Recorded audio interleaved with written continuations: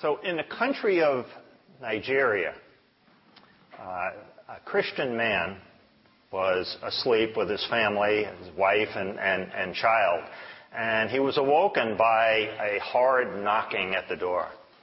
And when he opened the door, outside were a group of Muslim extremists who, from an organization called, I think it's Boko Haram. And I guess they are an organization that tries to get Christians to give up their faith and come over to the Muslim religion and to give their life to Allah. And so these extremists were outside his door, and when he opened his door, because they had guns, and they said, we're here for you to give your allegiance to Allah, to say the Muslim prayer, which was Allah is the only God. He said no. He said, I cannot do that. He said, I'm a Christian, and my allegiance is to Jesus Christ. And they said, well, we'll give you one more chance. And they pointed the gun at his head, and as they were doing that, they said, we want you to give your allegiance to Allah and to reject Christ. He said, no, I cannot do that.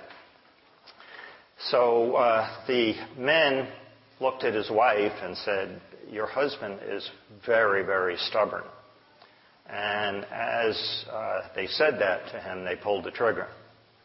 And he fell, and of course there was a pool of blood there. His wife was crying, and his son was crying, and the men kicked him a couple of times to make sure he was dead, and then they left.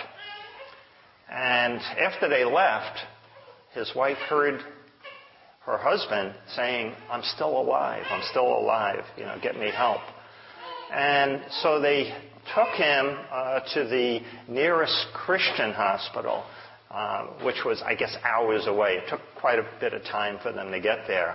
And the doctor said, it's a miracle that he's even alive, because he had lost so much blood and, because of the injuries in his head. So the doctor said, we'll take a look at him and let's see if we can maybe do some bone grafting because he had lost part of his jaw. And so they said the next day they were going to start, operating on him and everything. So the next day they went back, to check him, to take a look and see what was going on. And his jaw had totally healed during the night. And this man survived that. We're so blessed living in this country. We don't face persecutions like this. We don't have to worry about, coming to church on a Sunday. We don't have to worry about declaring our allegiance to Jesus Christ in any way. I mean, the only persecution we might receive is just disapproval by other people that might be our friends. When you look at the world and everything that is going on in the world, what's going on in Syria and Iraq, and how Christian families are being slaughtered, babies are being cut in half, and different things like that because they're Christians. And you look in China, where pastors have to kind of hide in somebody's house and hope that they're not found out that they're having a service. And many pastors wind up in China in jail, and being tortured because of their faith. And we don't face any of these things. And, I even had to repent over this because I forget sometimes. Number one, I need to be praying for our Christian brothers and sisters in other countries because there's so much persecution going on. And we have a tendency here, because we live in this free land, to forget that. We just forget about it. And I know I do. And also to just be thankful to God for what He has allowed us to live in. You and I have been, God placed us here in this nation. It's not by accident that we happen to be here and there are other people that are living in other parts of the world. In Acts 17, he says, this is 17:26. And He has made from one blood every nation of men to dwell on all the face of the earth, and has determined their pre-appointed times and the boundaries of their dwellings. You see, God, He has a pre-appointed time for us to be alive, and He also has a pre-appointed place for us. And thank God He placed us in America. This is something that we really need to be grateful for, because as you can see from what I said before, there's so much persecution going on all throughout the world. There are only a few nations where we actually live in this freedom, and we really need to be thankful for that. Our country actually, in a certain sense, was founded because of persecution. And I know when we think of founding of America, we think of Christopher Columbus. But I'm thinking more in terms of the Pilgrims. When they came over, the reason that they came was originally because of persecution. They lived in England, and the official religion in England was the Church of England. And the king had said that this is what everybody has to follow. Well, the Pilgrims wouldn't follow the Church of England because it was just basically you go to church on Sunday and leave, and you live the life the way you want to live it, and that's how the Church of England was pretty much was run. And you could see that by the actions of the king who had promoted that. But the Pilgrims, because of course they weren't called pilgrims over there, but they lived in a separate life. They were called separatists because they separated from the Church of England. But they were extremely persecuted during that time. In a sense, the neighbors didn't want to have anything to do with them. And when they went out to get a job and to earn money, they got the lowliest of the lowly jobs. Cleaning toilets, cleaning the streets, collecting garbage, stuff like that. That was the only jobs that they could get because they were not part of the Church of England. And eventually they moved to Holland, and from there came to America. At least some of them did. And of course they took that luxury liner across the ocean to live in. I don't know how many of you have seen the replica of the Mayflower in Massachusetts, and it's unbelievable what they came over in, because maybe it was about a quarter of the size of this church right here, and the ceiling was only about 6 feet high. So they lived in that for a month, about 30 days, and with very, very little food, and of course, it's amazing that they all survived and came over here. But the neat thing about the Pilgrims is they knew human nature. And when they landed, one of the things that they said, anybody here doesn't work, you don't eat. And put that one into America today, things have changed quite a bit. And they wrote the Mayflower Compact. They wrote a series of laws for government because they knew that there had to be some form of government. You couldn't just live the way you wanted to live and everything would just be fine.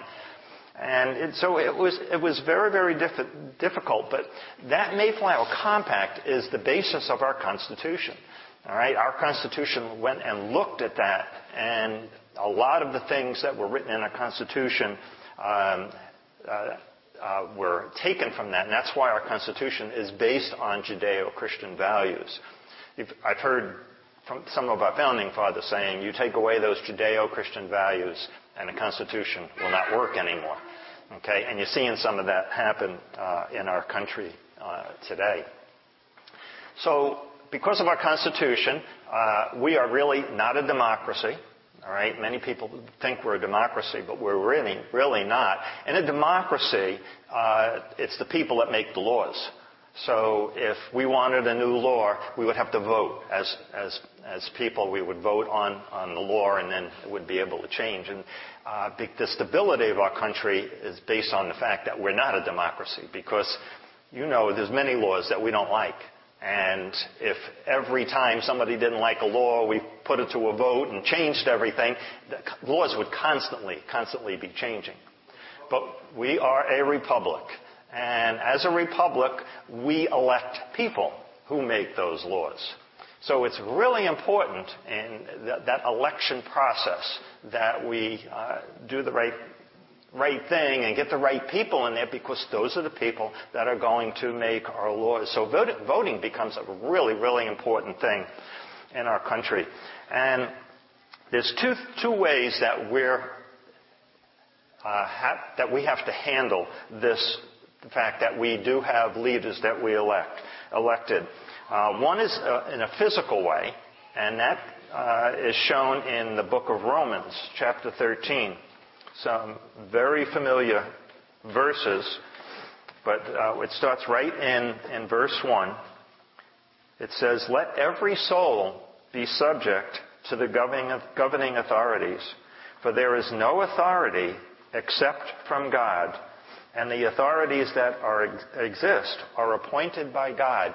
It's a lot of times it's hard for us to imagine that is actually true, that the people that in our government, because we have good people in our government, we have people that are not so good in our government, and it's hard to believe that they are appointed by God, but that's what the Word of God says. So we always have to, remember that in that.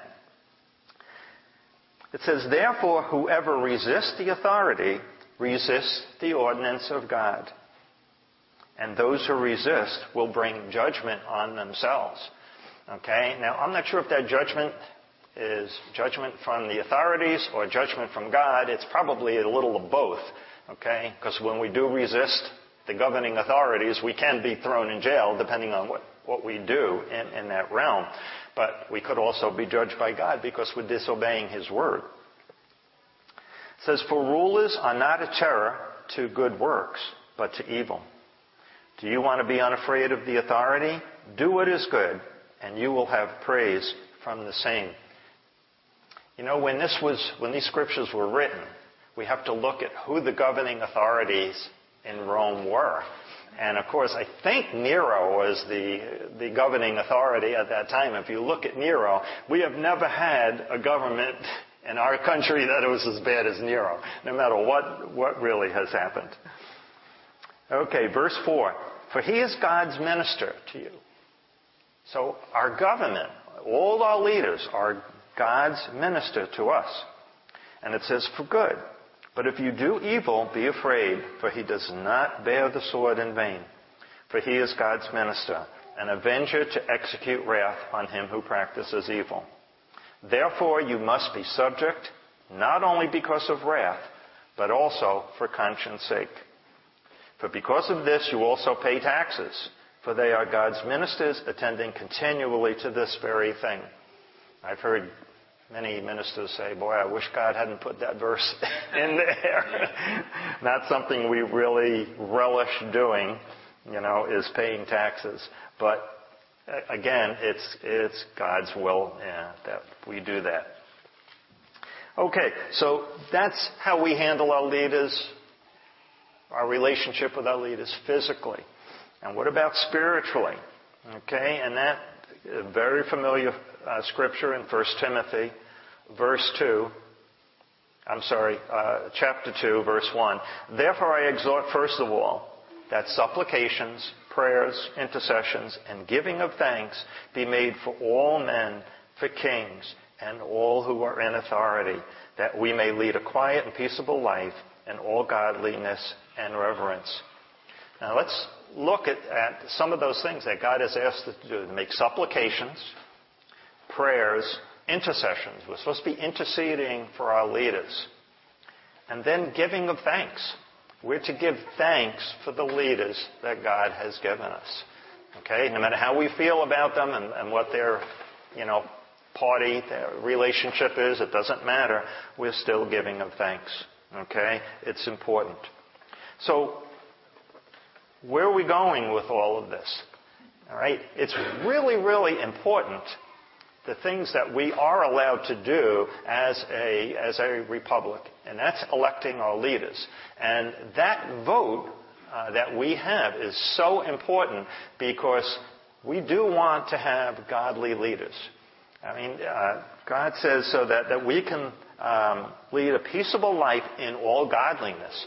bad leaders don't exactly let us live a peaceable life in all godliness. So where do we fit in here as Christians? And the one thing, we can be praying, and that's a thing that it says in chapter 2 here in 1 Timothy, that we need to be praying and interceding. But God also gives us the ability to cast a vote for men when we do that. So these are the things I want to talk a little bit about as we go on, and I want to allow you guys to talk a little bit about this. I have 2 questions that I want to throw out to you and get your opinions on them. You can, think about a little bit about them, but I will come around with the microphone and let you just bring that opinion out, okay? Sometimes when you have time to think about this, you can think about scriptures that might promote it. But there are no scriptures in the Bible that say that you have to vote. Okay? There's nothing in there. And because when the Bible was written, people weren't really voting on anything at that time. So this is something that came along as part of our culture in here. And we are told to be salt and light for our culture. So let me get this on. There we go. All right. So the first question, think hard. If Jesus lived in present-day America, would he vote? If Jesus lived in present-day America, would he vote? It's a tough question because, there's different aspects of it. And, you can think in terms of different ways. But let's go with this and see. Go ahead. When the teachers attempted to trick him and asked him about the coin, about paying taxes, he looked to the coin and told them, you give to Caesar the things that are Caesar's, and to God the things that are God's. So he made fairly clear that he looked at the governing elements to receive a certain amount of responsible behavior from us in certain ways. And based on that, if we have the privilege to vote, the right to vote, then based on what Jesus said, giving to Caesar the things that are Caesar's, I would say that we have a responsibility to God to take advantage of that.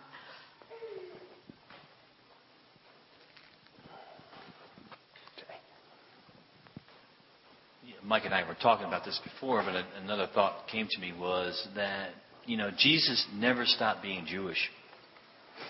He participated in all the festivals, all the things that would signify that he was Jewish, and so he gladly took part of those things as part of who he was.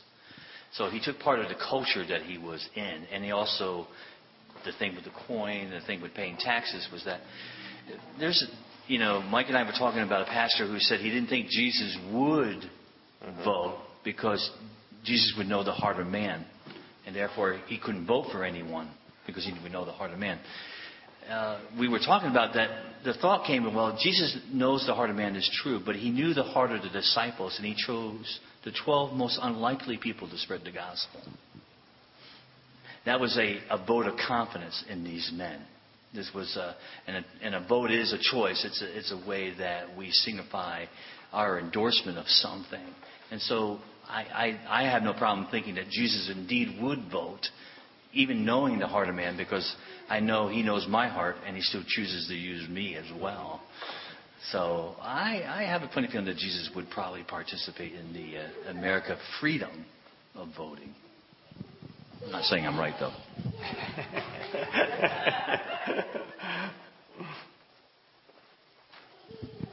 Mine's not as profound as that, but he probably would vote. Wouldn't he also he would already know who's going to win. That is true. I don't know. That's the only thought that came to my mind. Not that he would vote because, he already knows, but he wouldn't do it to persuade anybody else. He would do it because that's even a deeper question maybe, because he knows whether the people are going to vote for the right person or not necessarily the person he wants in there or thinks should be in there, because then they throw out that free will, so he knows, they're going to vote. Just like when they wanted a king. They didn't like the prophets or whoever really, they wanted a king. He was like, all right, you don't know what you're asking for. But I think he would. I agree. I think he'd probably vote. But there's other ways to look at it of why.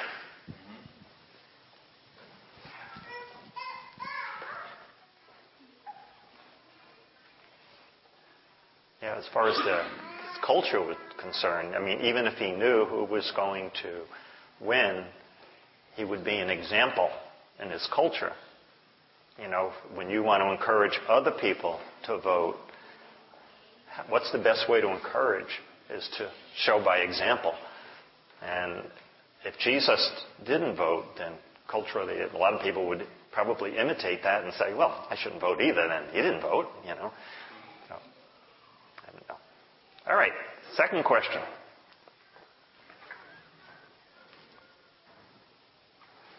Do you think that we as Christians have an obligation to vote because Christ commanded us to be salt and light in our culture? I'll say it again. Do you think we as Christians have an obligation to vote because Christ commanded us to be salt and light in our culture?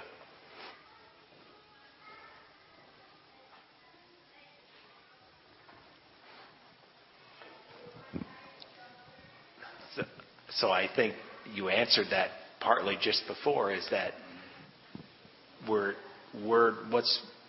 how are we supposed to show our testimony?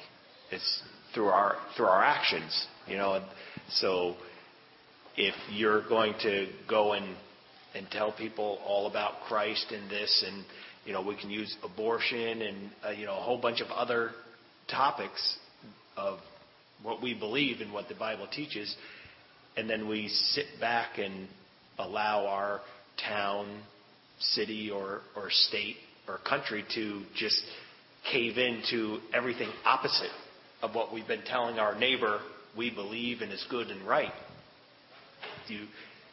You're not being the light, or you're not doing your obligation.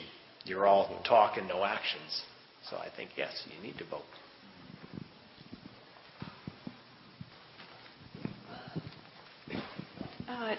To add to what you're saying, Dana, the idea of what comes to mind is when he said, if you do this for the least of these, my people, you do it for me. But what preceded that is, what are you not doing? What were they not doing? How did we not feed you? How did we not clothe you? How did we not do these things?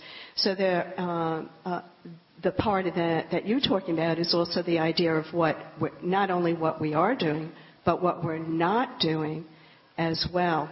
And I think he brought that out in that, is that what we're not doing also has an effect, as well as what we are doing. And that's an important thing we need to bring into our understanding as well. I think there is a belief out there that as Christians we shouldn't be part of the political arena because there's corruption in there, and because there's corruption in there that, we should be separate from that. And the thing is that when we think about the country is run by the people who get elected, and if Christians do not vote, then who chooses our leaders? It's basically non-Christians. It's the ungodly who are going to choose, and more than likely, they're going to choose ungodly leaders because they will vote for people that, that believe similar to what they believe. I looked at some of the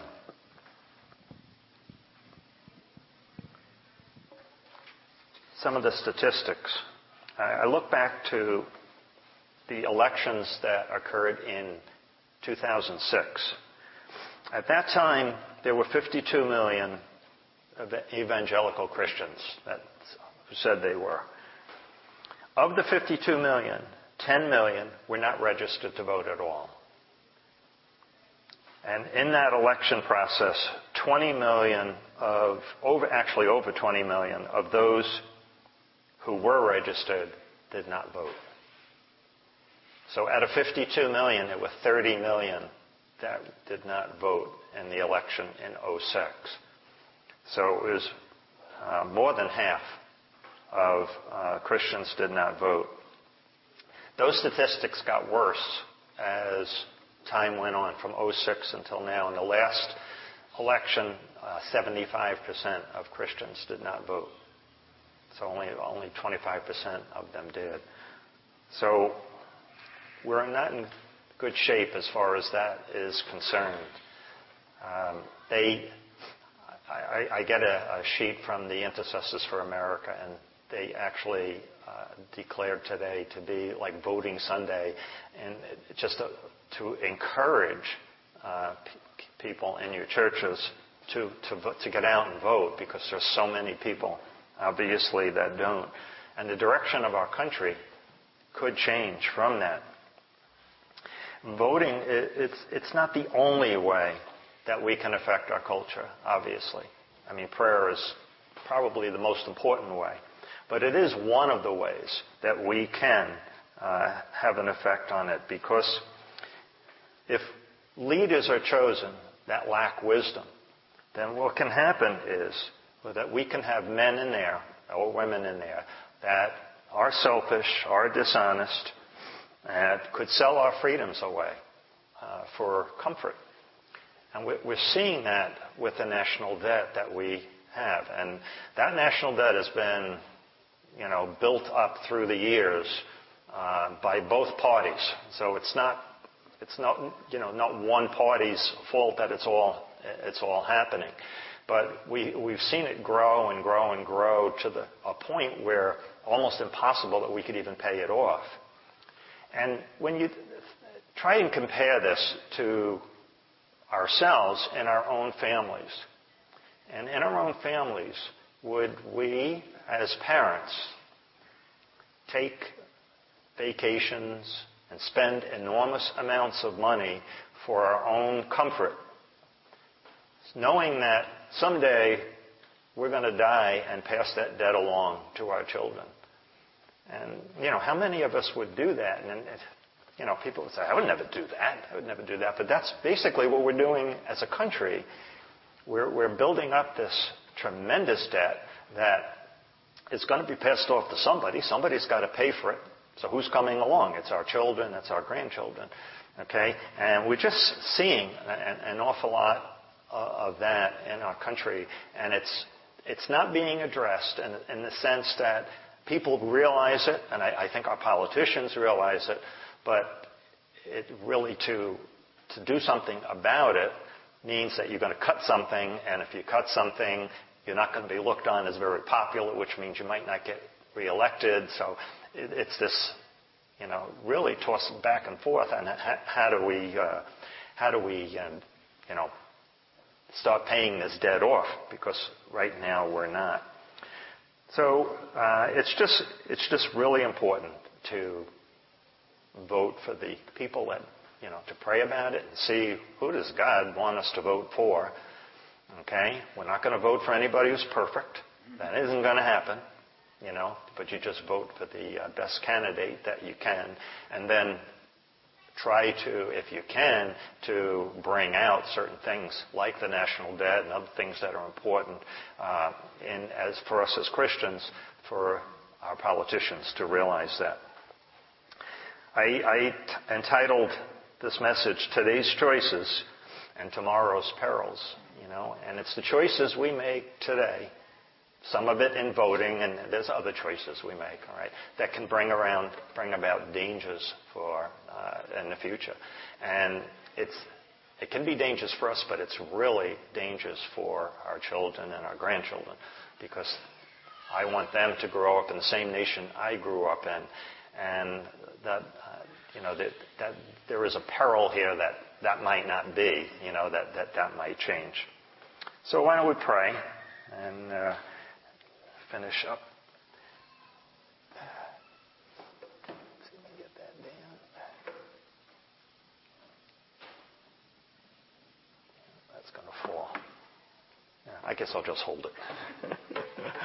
Well, Heavenly Father, we just thank you for our country.